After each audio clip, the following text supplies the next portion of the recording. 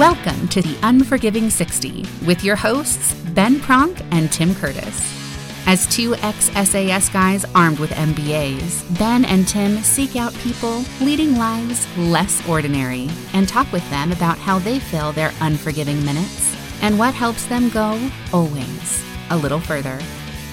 Like intellectual bowerbirds, we aim to collect shiny little objects of knowledge that we think can help build better humans. Ladies and gentlemen, welcome to the Unforgiving 60. I'm Ben Pronk. And after a long time, I'm Tim Curtis.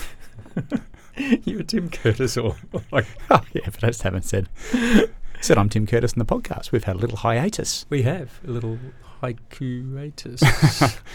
But we're breaking that drought with a cracking chat. This week we've got Tom Moore as our guest. Now, Tom is the founder and CEO of WithYouWithMe, which is a fascinating enterprise. Mm-hmm. But even more fascinating, arguably, is his backstory, the reason he got to that position, having served in defence and being sort of spat out the other side and finding it difficult to translate those military skills into a civilian environment. And a civilian environment that's been incredibly successful. A multi-award winning business, part of the fast-moving group of companies, I think the Deloitte Fast 50. But Tom will tell you that he still wishes he was back in the green machine. Yeah, so a fascinating chat with Tom on, what sort of challenges veterans face, what may well be wrong in a global sense with the recruitment and job placement industry, and then also some really personal and candid discussion on his own experiences with mental health. He talks about being a CEO and things like imposter syndrome and the challenges in a super, I think, refreshing and transparent manner. Yeah, he also talks about mindset and an oversupply of dopamine and too many generals. Can you have too many generals? How many generals does it take to change a light bulb? Let's get on with the show.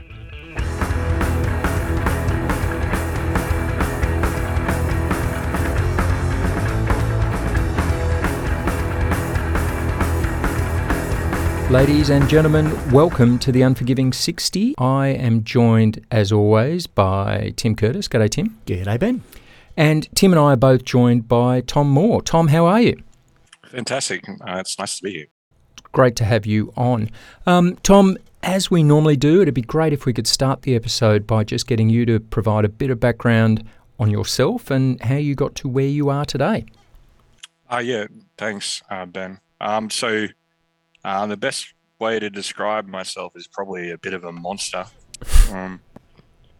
I've started to describe myself as a bit of a goblin because monsters are a little bit more Frankenstein, not as smart, and goblins comes from a word that means rogue. So a little bit about me is that the reason I joined the army was that I hated injustice, and I think it's a bit of a natural thing.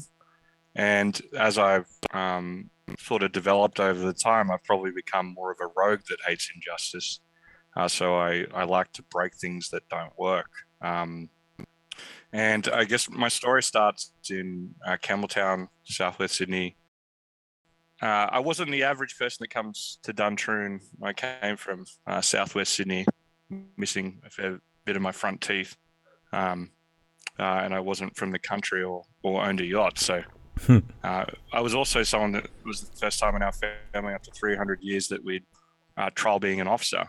So I was the first person in 300 years of military service of doing that. To turn to the dark side. Yeah. It definitely pissed my grandfather off for a long time. And I left there. I went quite well at the School of Infantry, and because I deployed to Afghanistan as a platoon commander with 7 RAR. I led a 60-man combat team doing a lot of cool stuff. And I sort of figured out that's the job that I always wanted to be. Unfortunately, after about 2 years from returning, I got significantly injured and got told that no matter what I do, there's no way I could ever be the warrior that I wanted to be. So I told him to fuck off, paid for my own stem cell. I did 12 months of rehab, came back, could definitely do our fitness assessment, but couldn't get through the PESA no matter how fit I got, because my body just wouldn't do it anymore.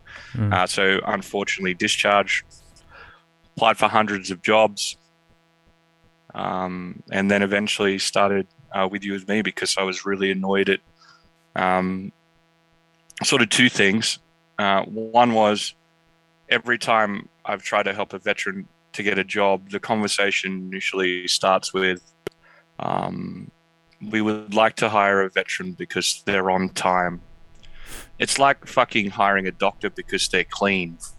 It's sort of a really lazy way of taking a whole group of people and the old disregarding you the must asset have that they discipline are. Yeah, well, like I'm terribly, like this has probably been the first time I've been on time in maybe like a month. And I wasn't on time in the military. You'd only have to look at my record to know how many times I was on a parade ground or somewhere that would be disciplinary.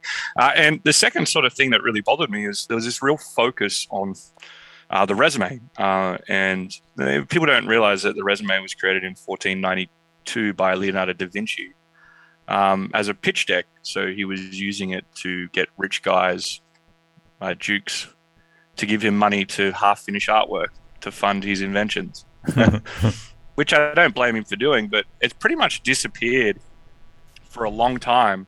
And then with the invention of computers and came back, and I just found the whole conversation was about people being a commodity, not an asset, which is very different to the military. The military looks at you based off your potential and trains you to do ordinary things in an extraordinary team.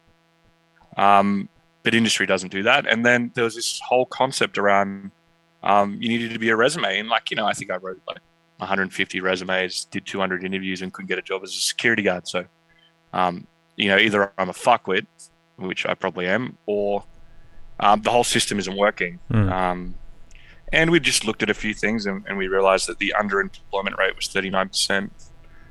There was a high veteran unemployment rate. There was also a real problem in that those that were 21 to 25 in Australia are now diagnosed with depression, 1 in 4 of them. And so this idea of people not entering the society and getting a job wasn't just affecting veterans. So I took all of my anger and started to take it out on that, which led to creating With You With Me. So I guess a little bit more about me is that I think everything in my life's been a catastrophic failure, but that's okay. 2, I really hate injustice. So the idea of running a disruptive company that changes the status quo is in my nature. It's not just something that needs to happen. And last but not least, I've never been able to quieten the mission before my men and before myself mantra that the military taught me. So what With You and Me's main objective is to get the world to solve underemployment and hire people based off potential versus their experience. And potential is aptitude and skills. It's not who you know and where you're from, which currently is how it's assessed. So I would say it's definitely been traumatic. It's been enduring, and we have a lot more to go. And there's nothing exciting about being a CEO, I would say. We had 50 staff 12 months ago. We now have 450 globally. We hire about 40 people every 2 weeks. 75% of our staff are combat veterans. 1 in 4 are neurodivergent. So we've been able to solve this problem in a successful manner with the people that we care about. But those 3 things that I mentioned at the start still pretty much make up who I am. And they're not easy to deal with because you've got someone that hates injustice that also likes to. That's a fucking complicated idea. Then you've got, a person that cares about the mission and the men more than themselves. And in business, it's very hard to. You deal with people that are self-interested all day.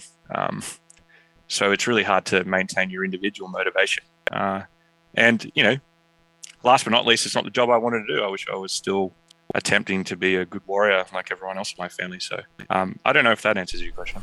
It certainly sets it up, and it actually prompts a couple more. You mentioned the CV or the resume as a bit of a stumbling point in terms of it being a lazy way to recruit, probably across the board, but specifically to the veteran community, it not adequately talking to that potential, talking to that sort of skills and aptitude.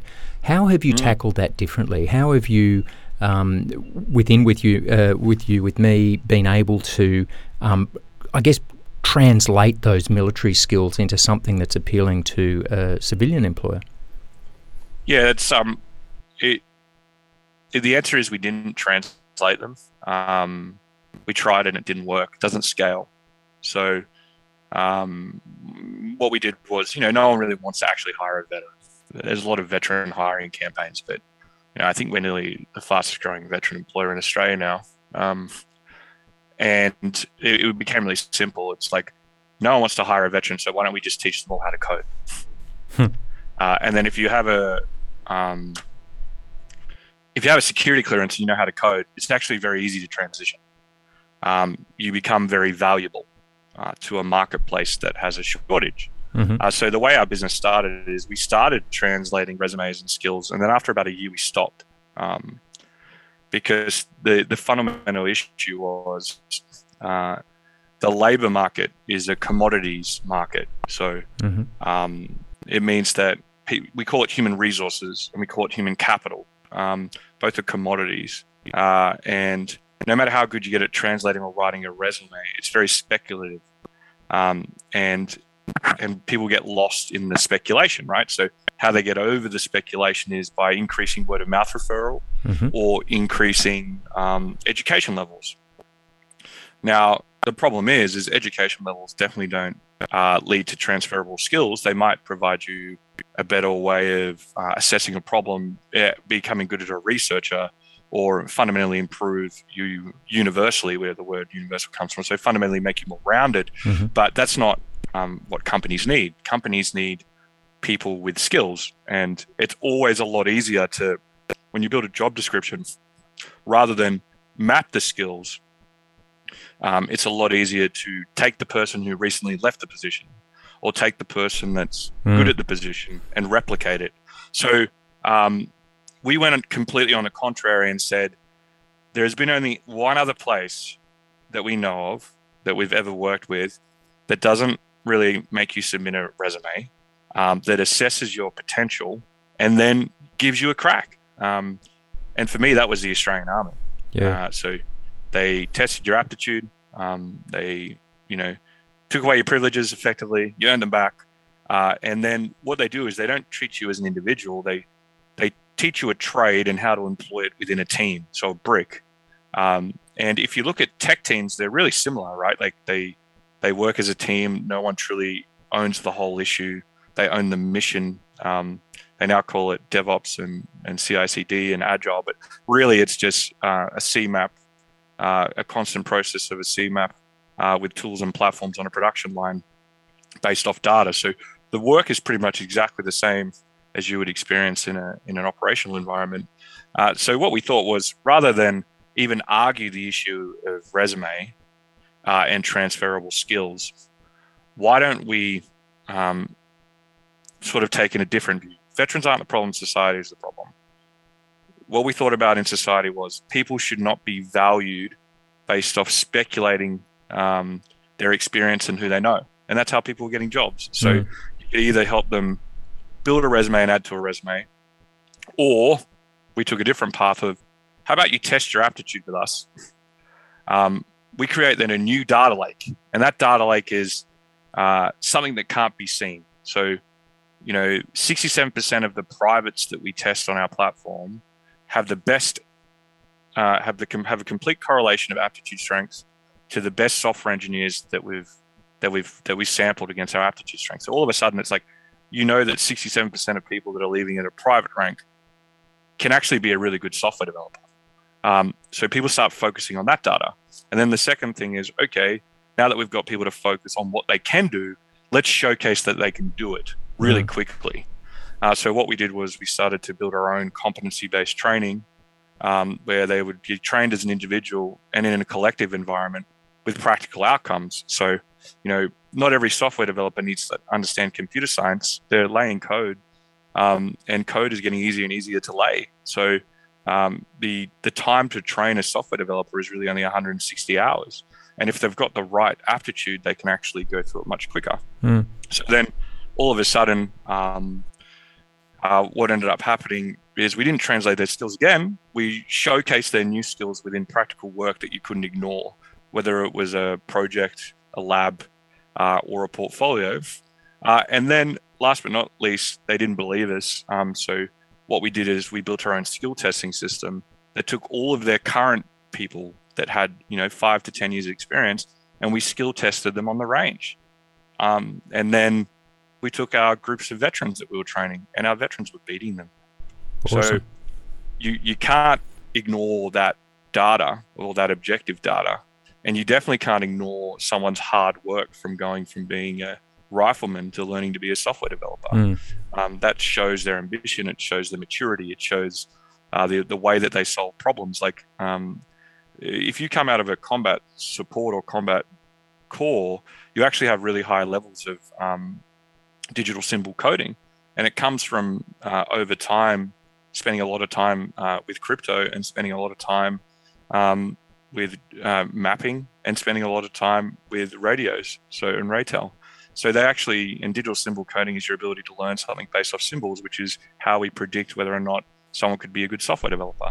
So we took all of that, and it still didn't fucking work. So what we did was we started going after the work. We went into the market and said, all right, you have a, say, government customer A, you have a shortage of talent. Your suppliers aren't providing it to you. We will give it to you at a lower cost. Just give us a chance. And what ended up happening was we started to win a lot of direct work, including building a cybersecurity operations center for Papua New Guinea, all the way through to building a cybersecurity operations center to the Washington Post, to getting our software bought by the US Air Force against 398 sort of companies. So effectively, because no one wanted to buy us, we just went, well, we'll just take your fucking market share anyway, and prove a point. And what's that led to now is that, it means that we're the first adopter of our own platform, but it's changed the market. So, if you could take someone, prove their potential, train them, and give them skills in 140 hours, and do that at 1,000 people a quarter, people can't not ignore, they can't ignore you anymore. So I guess how we solved the resume problem was we went up 180 the other way. We invested about 25 million in it. We made sure that we never charged a veteran a cent because we didn't want to have any sort of physical barrier to learning a tech career. It's not just that we're a social impact company. It's really simple. It's a really different job to being in the infantry. And I know I'm using that as an example, but that's the purest example of someone going from no applicable skills to a lot of applicable skills. And we proved that it worked at scale. And we sort of had to fight everyone to do it. So it wasn't, in no way has it been a positive experience, but the simple answer is, now that we have this testing and it's been accredited, we're a technical college in the United States accredited, so we produce pretty valuable training, and we have 167 customers. I would say we've beaten the early adopter market. So, our focus now is to stuff transferable skills and stuff a resume and take on the early majority, which is now a much bigger problem and also a different way of solving the problem. And you solve it not by being bold, but by testimony, by reach, and by good execution. So what I would say is that specific problem is directly related to our business model. And we did everything we said we shouldn't do boldly without charging a group of people a cent. So we could prove that it worked.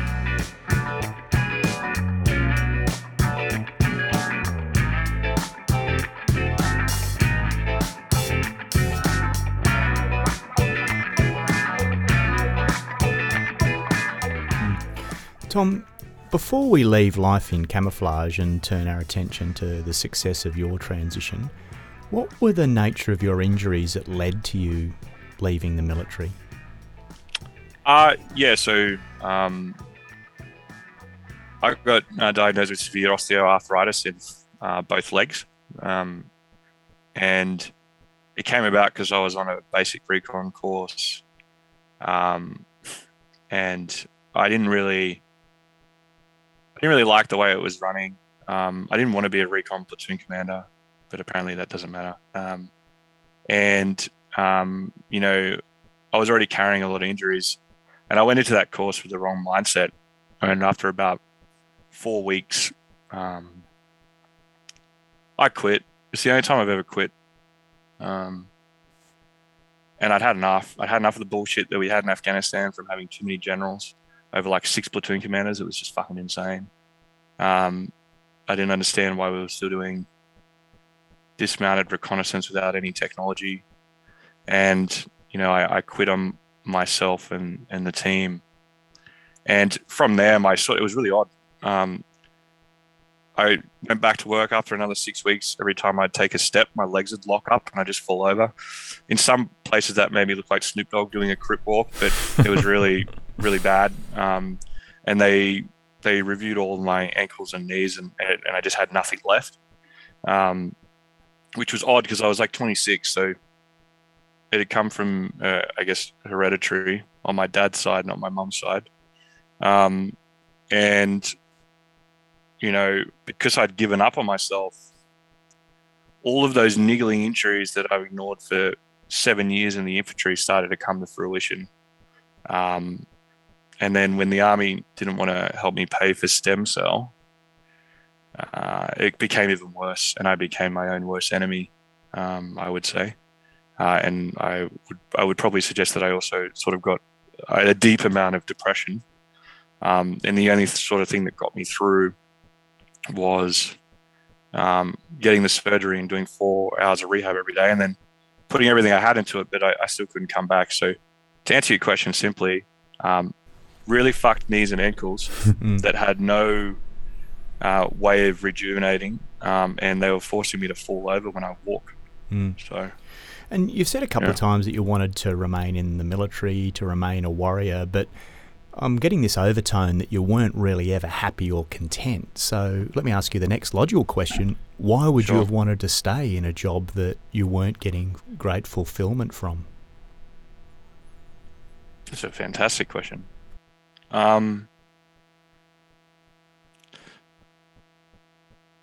Well, there's sort of 2 problems here. Where does someone go who likes to break rules but also fight injustice? You can't really join a business. They're not looking for, I guess, white young men to lead them. You can't really start one because we're from a place in the part of the world where a lot of capital doesn't exist, and that's where I grew up. I can't really be a police officer because you can't be disagreeable or a rogue and probably be a police officer. Not anymore. And I didn't really have any. I wasn't really that smart. So my ability to be an engineer, I wouldn't know what type of one I would be in order to build a disruptive system. And I can't really draw, sing, or write music. So I have really terrible fine motor skills. And so I can't really be a musician or an artist, which also allow for disagreeable people that hate injustice. So, either I was going to continue to be a dickhead as a teenager think I'm, I guess, better than I am, smarter than I am, more creative than I am, bigger than I am, or, take my creativity, take my energy and put it into a structured box. And maybe that way I can do noble things, but also embrace the part of me that is, I guess, a bit darker, or the shadow part. And that's what I did. And it's very, if you have really high abstraction, so I guess fluid intelligence, and you're very disagreeable and open to experience, and you learn by talking about things, that made fucking Kapuka an absolute nightmare. I was definitely a heat seeker. But I worked out that very quickly that I was very good at solving complex problems with little oversight and little resources. And fundamentally, I had at my OSB, or Officer Selection Board, when I had a job offer to go to Google or become an Army officer, the sergeant and the captain who had just come back from a tour to Afghanistan, I guess I didn't really change my way for the interview and probably came across like an arrogant dickhead, but the point was, they said that they needed more people like me in the Army. Highly creative people that'll work for a vision that can be disruptive and go into the unknown. Whereas most people that were there on the day were highly agreeable school prefects that were super conscientious and, are not really going to push the orders process. And after Duntroon, I had some very good OCs that were very good at giving me those types of tasks. And I think, I just from my experience working in business now, there really wasn't any other option to take my temperament, take my aptitude, and take, I guess, the impact I wanted to have. And there really wasn't another viable option to do it anywhere else. So by that time in the Army where I said I didn't want to leave, I didn't want to leave at all. I'd worked out how to fit with the Army's culture as well as stay who I was. And the only thing that kept that in balance was by being super fit, right? Because you can't disagree with a commanding officer and not be able to beat everyone in a BFA. It's like that's an infantry battalion. So as soon as I lost that ability, a lot of people started to just punch me in a lot of ways, and that's okay. That's the risk you take, I guess, in going that approach. But I hope that answers your question. I would say that I would much rather be knowing full well what I'm doing now and what I used to do. I would much rather still be a commander of military troops than this. Interesting. Even despite the successes you've realised in With You, With Me. Yeah, like this has been deeply traumatic.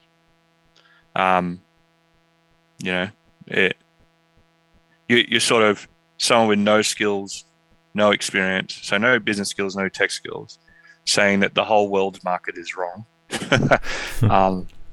And, it means there's like 6 years of being a disruptor, which means that you've got a novel new product. You've got to take on about 7 market assessments and say they're wrong. So there's people losing money, so they attack you too. And then the unfortunate thing is, we have a very sort of visionary company in that we want to solve a bigger world of problem, and we're helping veterans first. But when someone buys a Tesla, they're pretty happy. When someone comes to us, they're generally lost. They're underemployed or unemployed.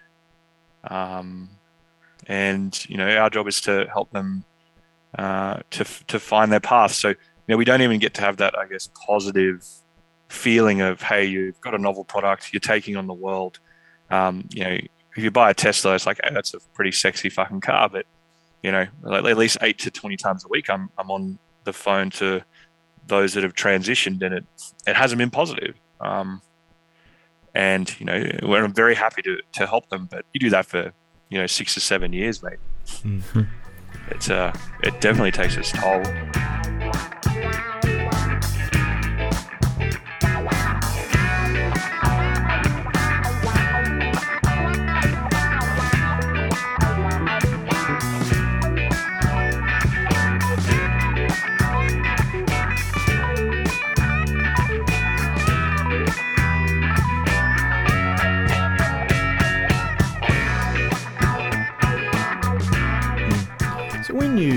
Look, and your experience is probably no different to Ben and mine. There were some fantastic things about our first career in camouflage uniform. There was some average things and there were some horrendous things. But in the aggregate, now that you can hold that a little bit at arm's length, what are the applicable skills, knowledge, attributes that have been transferable into With You, With Me? What have you taken from life in the camouflage uniform into the organisation you're leading now? Yeah, I think the only reason we've been slightly successful, we've definitely got a long way to go, is the thing that I take the most is the will to win. This idea that you can be, with a scarce amount of resources, for a noble cause, and with a small group of people, you can take on very big market players, drives our whole business. And we have two values that really underpin that. One's being fierce, which is a warrior value, and one's being transparent. So, being a warrior, but never get ahead of yourself, because you are the scrappy underdog. So the will to win is definitely something we've taken first, and it sort of manifests as traits and skills. Traits in a sense that work about 100 hours a week. Skills in a sense that we have to learn everything about business and technology as we're doing it. So there's so much more I know about cloud architecture that I now know. There's so much more I know about how to build, the incremental, like the computational framework behind a database, whether it's incremental or whether it's a global metric framework, and all these things actually affect your business architecture. So there's so many skills that we've ascertained by not wanting to lose. Is really there. The second thing that I fundamentally think that I've taken is the ASDA cycle. The ability to act, sense, decide, decide, and then adapt, and we just keep doing that. We didn't start off as a tech company, so no one wanted. We started off as a recruitment company. No one really wanted to hire. We didn't start off as a recruitment company to get people with MBAs a job. We started off as a recruitment company to get a private to corporate a job, because they were the ones that were having the most issues. And why wouldn't they? They have the highest amount of time outfield and the least amount of transferable education in a lot of ways. So, no one wanted to hire them. So it was like, all right, well, we better pivot. Well, everyone keeps telling us they want software developers and cyber people. So why don't we just do that? So we started to do that, and then we outsourced the training, and it was like, well, this training fucking sucks. So we built our own training, and the great thing about building training is the NCOs are really good at it. So you hire more NCOs, we built our own training, and the first year it sucked, and then the second year it was okay, and then the third year GCHQ accredited it. So I was like, well, okay, well, if we can do that, what else can we do? And then we realized that in order to get people to pick the right training, so they didn't waste their time, because I hated all the different programs that would waste veterans' time coming out and tell them they can do everything. And the answer is you really can't do everything. You better work out what you're great at quickly, and you better double down on it in order to get the return for you and your family that you can attain.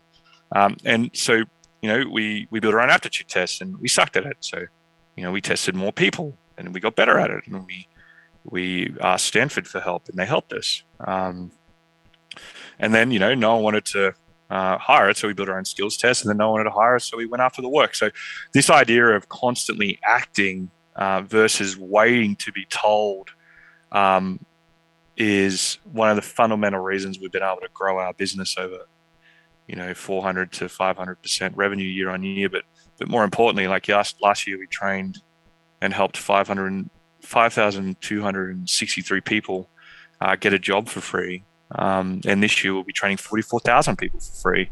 So the impact is scaling, which is really exciting.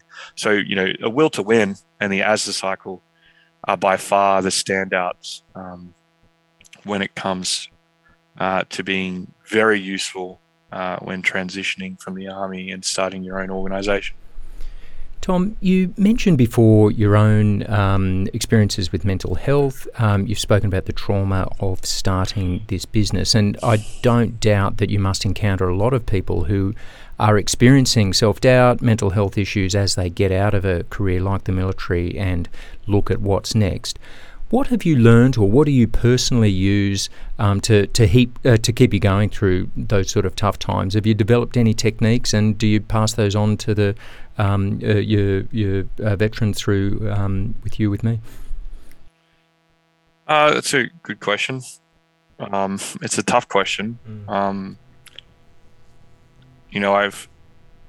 I said, I've sort of been nothing but a bit of a catastrophic failure. So, I quit on that course, which has led to, my downfall. And, I really couldn't get a job, which has led me to being in a point where we've been able to create With You With Me, but I had to go through a lot of pain to do that. So, and the other side of it is, in order for us to do our job well, I've got to talk about how much of a shit human I was every day. So I've got to talk about, like I am right now. I wasn't perfect. I failed a lot. It weighs on me, and I'm still not doing what I want. And about 8 to 10 times a day, I'm either telling that to a veteran that needs some help, or a company on explaining why we're so passionate about the issue. So you really never get to let go of it. So, unfortunately, I wish I liked money. I don't, because I grew up in a place without it. So I think that would help me. So the things that I do now that I never used to do to help me with this challenge is I'm extremely transparent about my diagnosed depression. So as a CEO of a company, not many people, especially shareholders, they don't.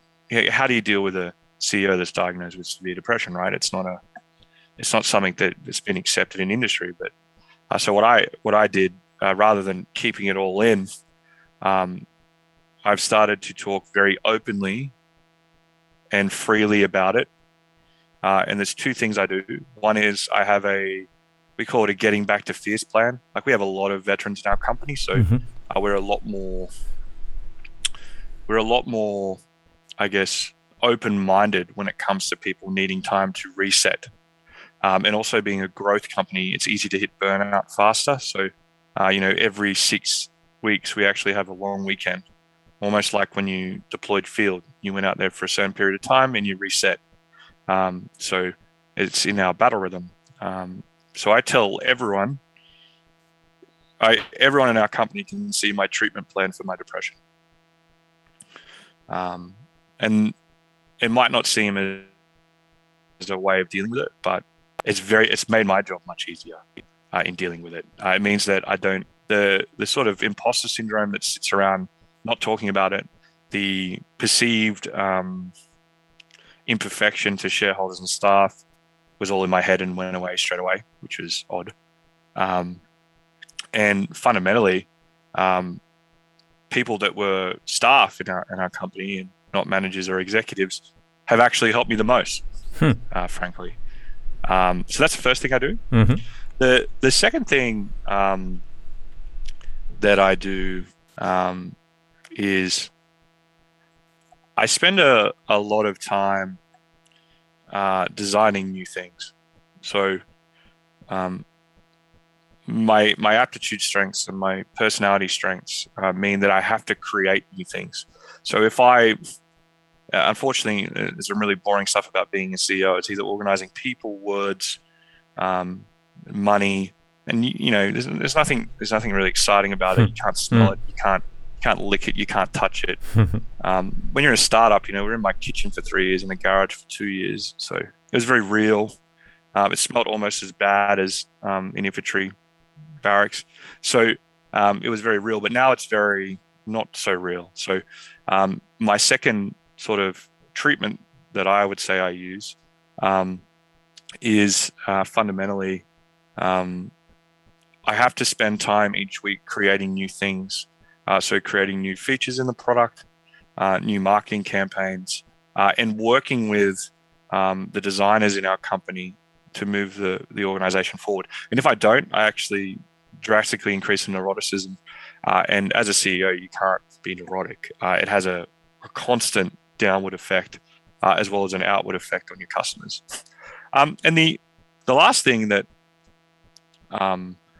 that helps me is I have to take serotonin inhibitors, man. Like there's, and I don't think people should be ashamed about that.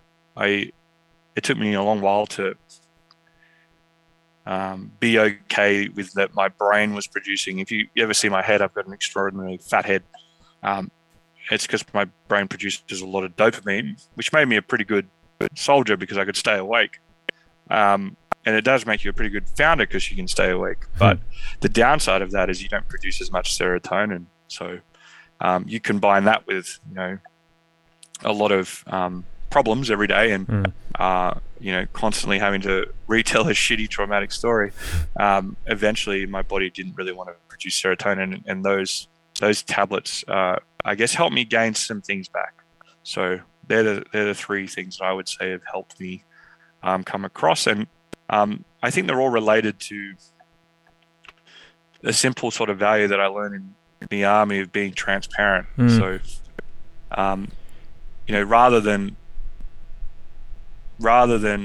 trying to go at yourself, it's okay, even if you're the leader, to tell people you're not having a good time. And the military taught me that. Like it teaches you in a number of ways. It teaches you to move as fast as the slowest man. There's nothing actually wrong with the slowest man. Some days you will be the slowest man. And it also sort of puts you in a sort of mindset that I have to be well in order to achieve our organization's mission. And if I'm not well, I'm not just letting myself down, I'm letting the team down. So the compounding effects of being the CEO or the leader, and that mantra of my mission, my men, and myself, means that I can't ignore my mental health issues. You have to address them front on, no matter how uncomfortable and vulnerable it makes you. And you have to address them holistically. And I guess there's some things that I've learned to deal with. If that answers your question. Yeah, no, it absolutely does. And certainly a lot of parallels with things we see in our leadership practice where, that almost, hackneyed sort of idea that a leader will burn themselves out and they wear their overwork as a badge of honour because, they're putting their job before themselves. But the paradox of it, of course, is that if you're not in a good place to make those right decisions, to act with empathy and to be a decent human, then you're going to be a worse leader as a result. And so it's interesting to hear you sort of reflect on very similar themes. I would say that, go ahead. No, you go. I think when it comes to tech companies and leading from the front, a lot of founders never really show how scary it is. So, we went to the United States with like $1.8 million or $2 million worth of cash, and it was a catastrophic disaster. We were undercapitalized, didn't have the right scalable information systems. And that led to, the company sort of self-combusting a little bit. And the only way you get out of that is, hitting the pavement, working your ass off and not giving up, so going all in. And I guess, I'm about to head to the UK tomorrow and, I'm fucking terrified. And I think, I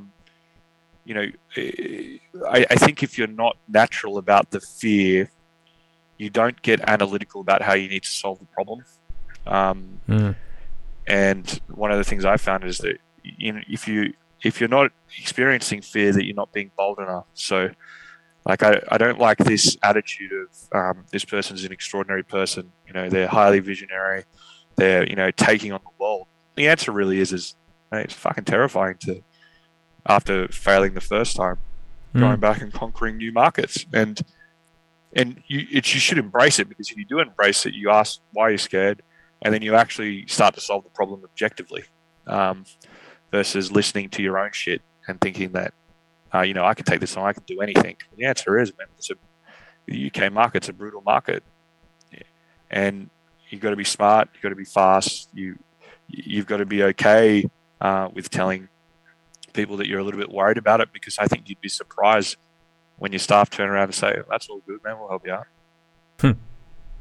And that theme of transparency that you've spoken about, and particularly in regards to mental health, it does seem societally we're getting a bit better with that and with ideas like neurodiversity and these sort of concepts where we're losing a bit of the stigma. You've spoken a bit about people not wanting to hire veterans and there being a stigma about ex-military folk. Are you seeing a shift in that perception, in that sort of stigma, with an increase in transparency? I think we're definitely seeing a shift in our customers, because we've had so many brilliant people come through our program and do great work. So you can't ignore the empirical business data. Yeah. Is the market shifting to be more, I guess, open to taking a risk on veterans? I would say in Australia, definitely. I don't know if we've had a hand in that, but here it's a lot more positive than it still is in North America and the UK. Extremely more positive. So I can't tell whether it's the country's small and we're dealing with problems as a country for the first time. We had a lot of bushfires and we had COVID. We've got pressure from East Asia in a big way, that's making the country work a bit more closely together than it probably ever has. I think that's an effect.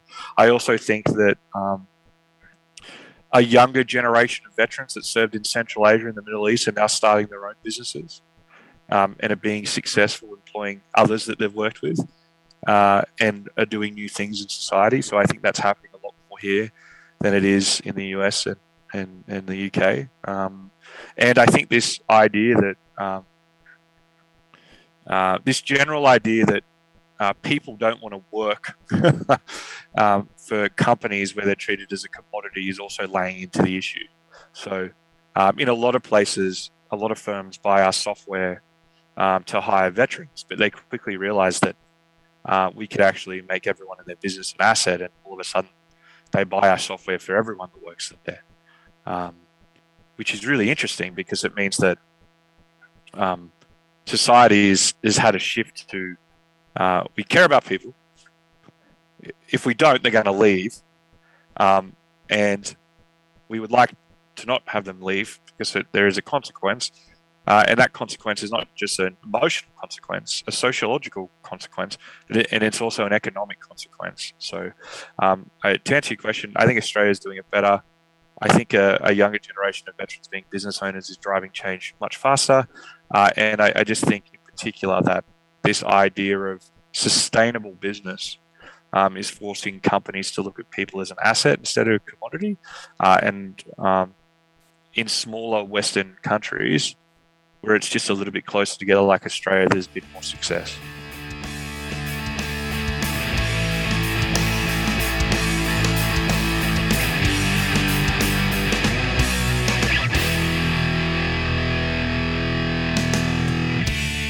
One of them's growing, not fast enough.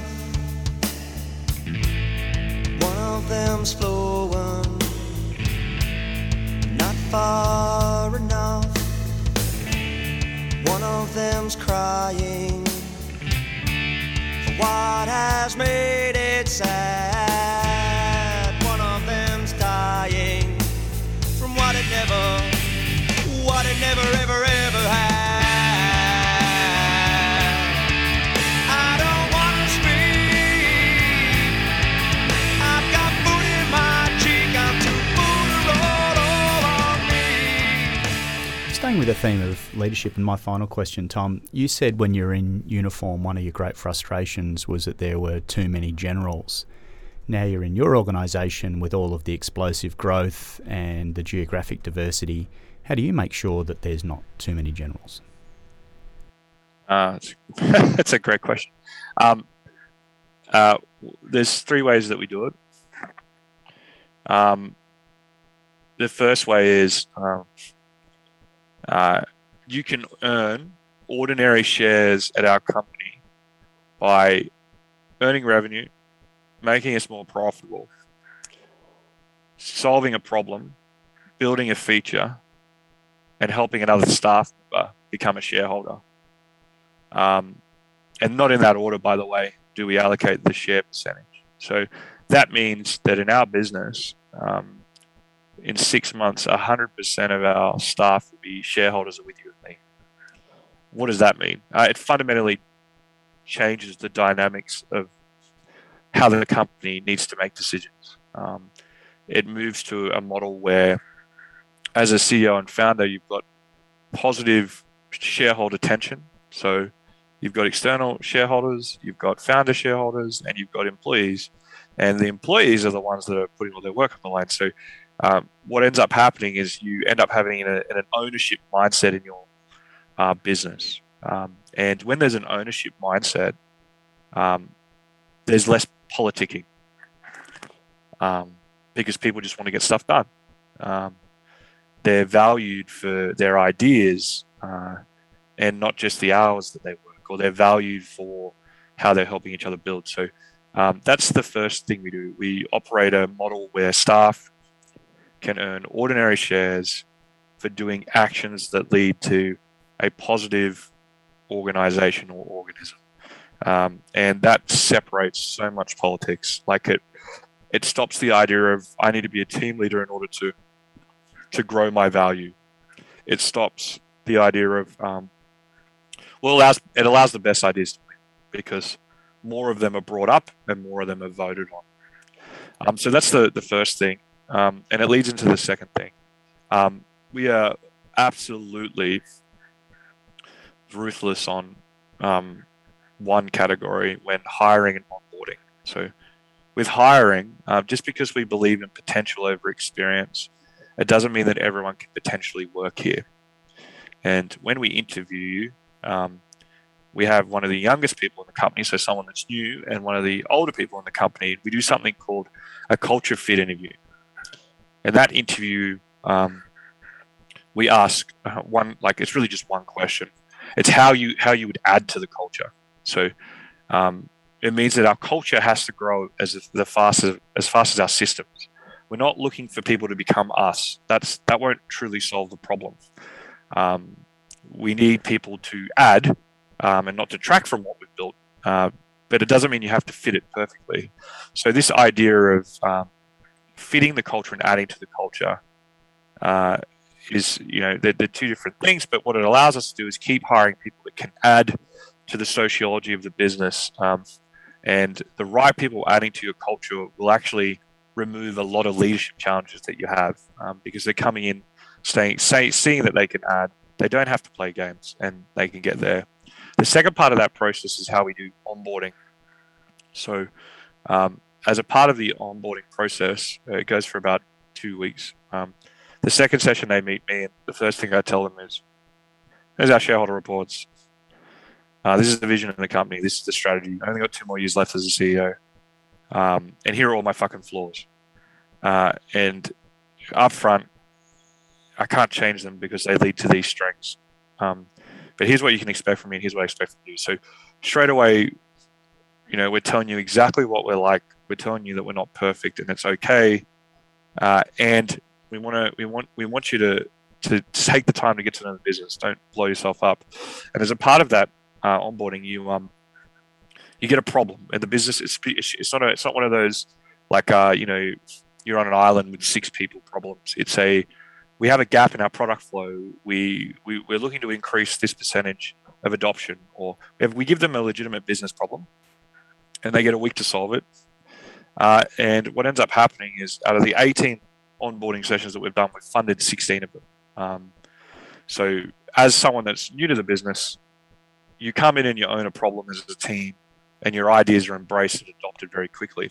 So all of this idea that we're not real, and it's just all a bunch of corporate cult bullshit, goes out the window because they see very quickly their features, their programs, their investment getting spent on. We have an esports team. We built an esports team of pro gamers because it's the best way of having people that are neurodivergent and autistic apply for our company jobs. And we see a lot of growth in that market. We think that a lot of people that are neurodivergent are told to change, and they don't. They just need the access and the skills. So, they asked us to fund a $700,000 a year esports team, and we have, because that's where all the leads were coming from for those that identified as neurodivergent. They came from our gaming community that we set up. So And then the last thing that we do is we have a very flat structure. So the way our business works, and it's not because we came up with this, Apple came up with this, is you have a executive team. It works like a Knights of the Round Table versus a dictatorship. They have what we call a system or a business unit. So within that business unit, we then just have production lines, and that's it. And then every time we hit 6 people, we create a new production line. So we literally have a structure that's 1 layer executive, 1 layer of business unit, and then teams. So very, very, very flat. And then every time we need to grow it, we replicate the structure versus adding layers. So if we deployed overseas in a geography, we stay a small, tight-knit team. A team leader gets promoted. Every time we hire 6 people to that production line, we just promote a team leader, and then we keep going, and they're all at the same level. So sort of 3 things: owner mindset, 2, you come straight in and you solve problems, and then we invest in those solutions. So we practice what we preach, and you're adding to the culture as well as the business straight away. And then 3, a very, very simple production line model that stays flat, which I think Apple pioneered and Intel pioneered about 20 years ago. Tom, sounds like an awesome way to avoid overgeneralship. I'm applying. Yeah. Maybe. I'm getting out of here. I'm going to work with Tom. Mate, if you want a reference, probably best not to come to me for Tim. I wouldn't survive the culture interview. Hey, listen, Tom, that's been awesome. Thank you so much for your really candid and frank sort of shares with us this afternoon. Really impressive what you've done to date, and I can only imagine what we're going to see next. So best of luck with it as you progress forward, and good luck with your trip to the UK tomorrow. Yeah, no, thanks for having me. It's been a pleasure to talk and meet with you both. See you soon. Cheers. I know you're waiting for me. I know I'm being a coward.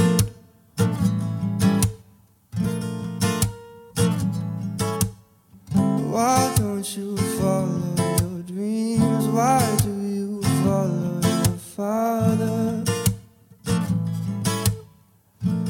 Why won't you break free?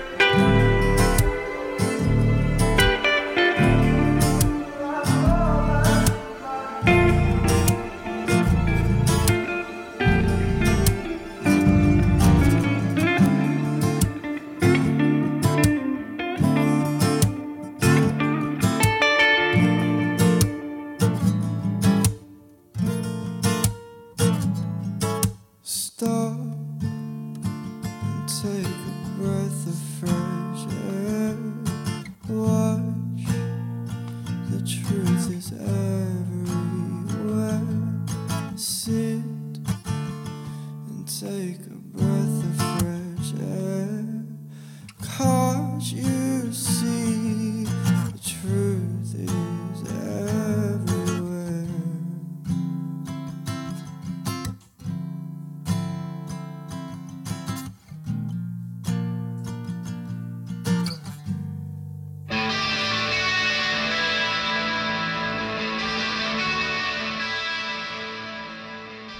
Now to the debrief. We relentlessly pursue excellence on Unforgiving 60, and we want your insights and feedback. And indeed, if you know someone who has great insights to share with us that have a practical difference, then get in touch with us at debrief@unforgiving60.com. That's unforgiving60.com. We love speaking to anyone who's been walking on the path less travelled and is generally living the life less ordinary. And if you like the podcast, please rate us on iTunes. You can also follow us on social media. Just search @Unforgiving60. That's Unforgiving60. Facebook, Instagram, Twitter, and YouTube. You know what to do. See you next episode on the Unforgiving 60.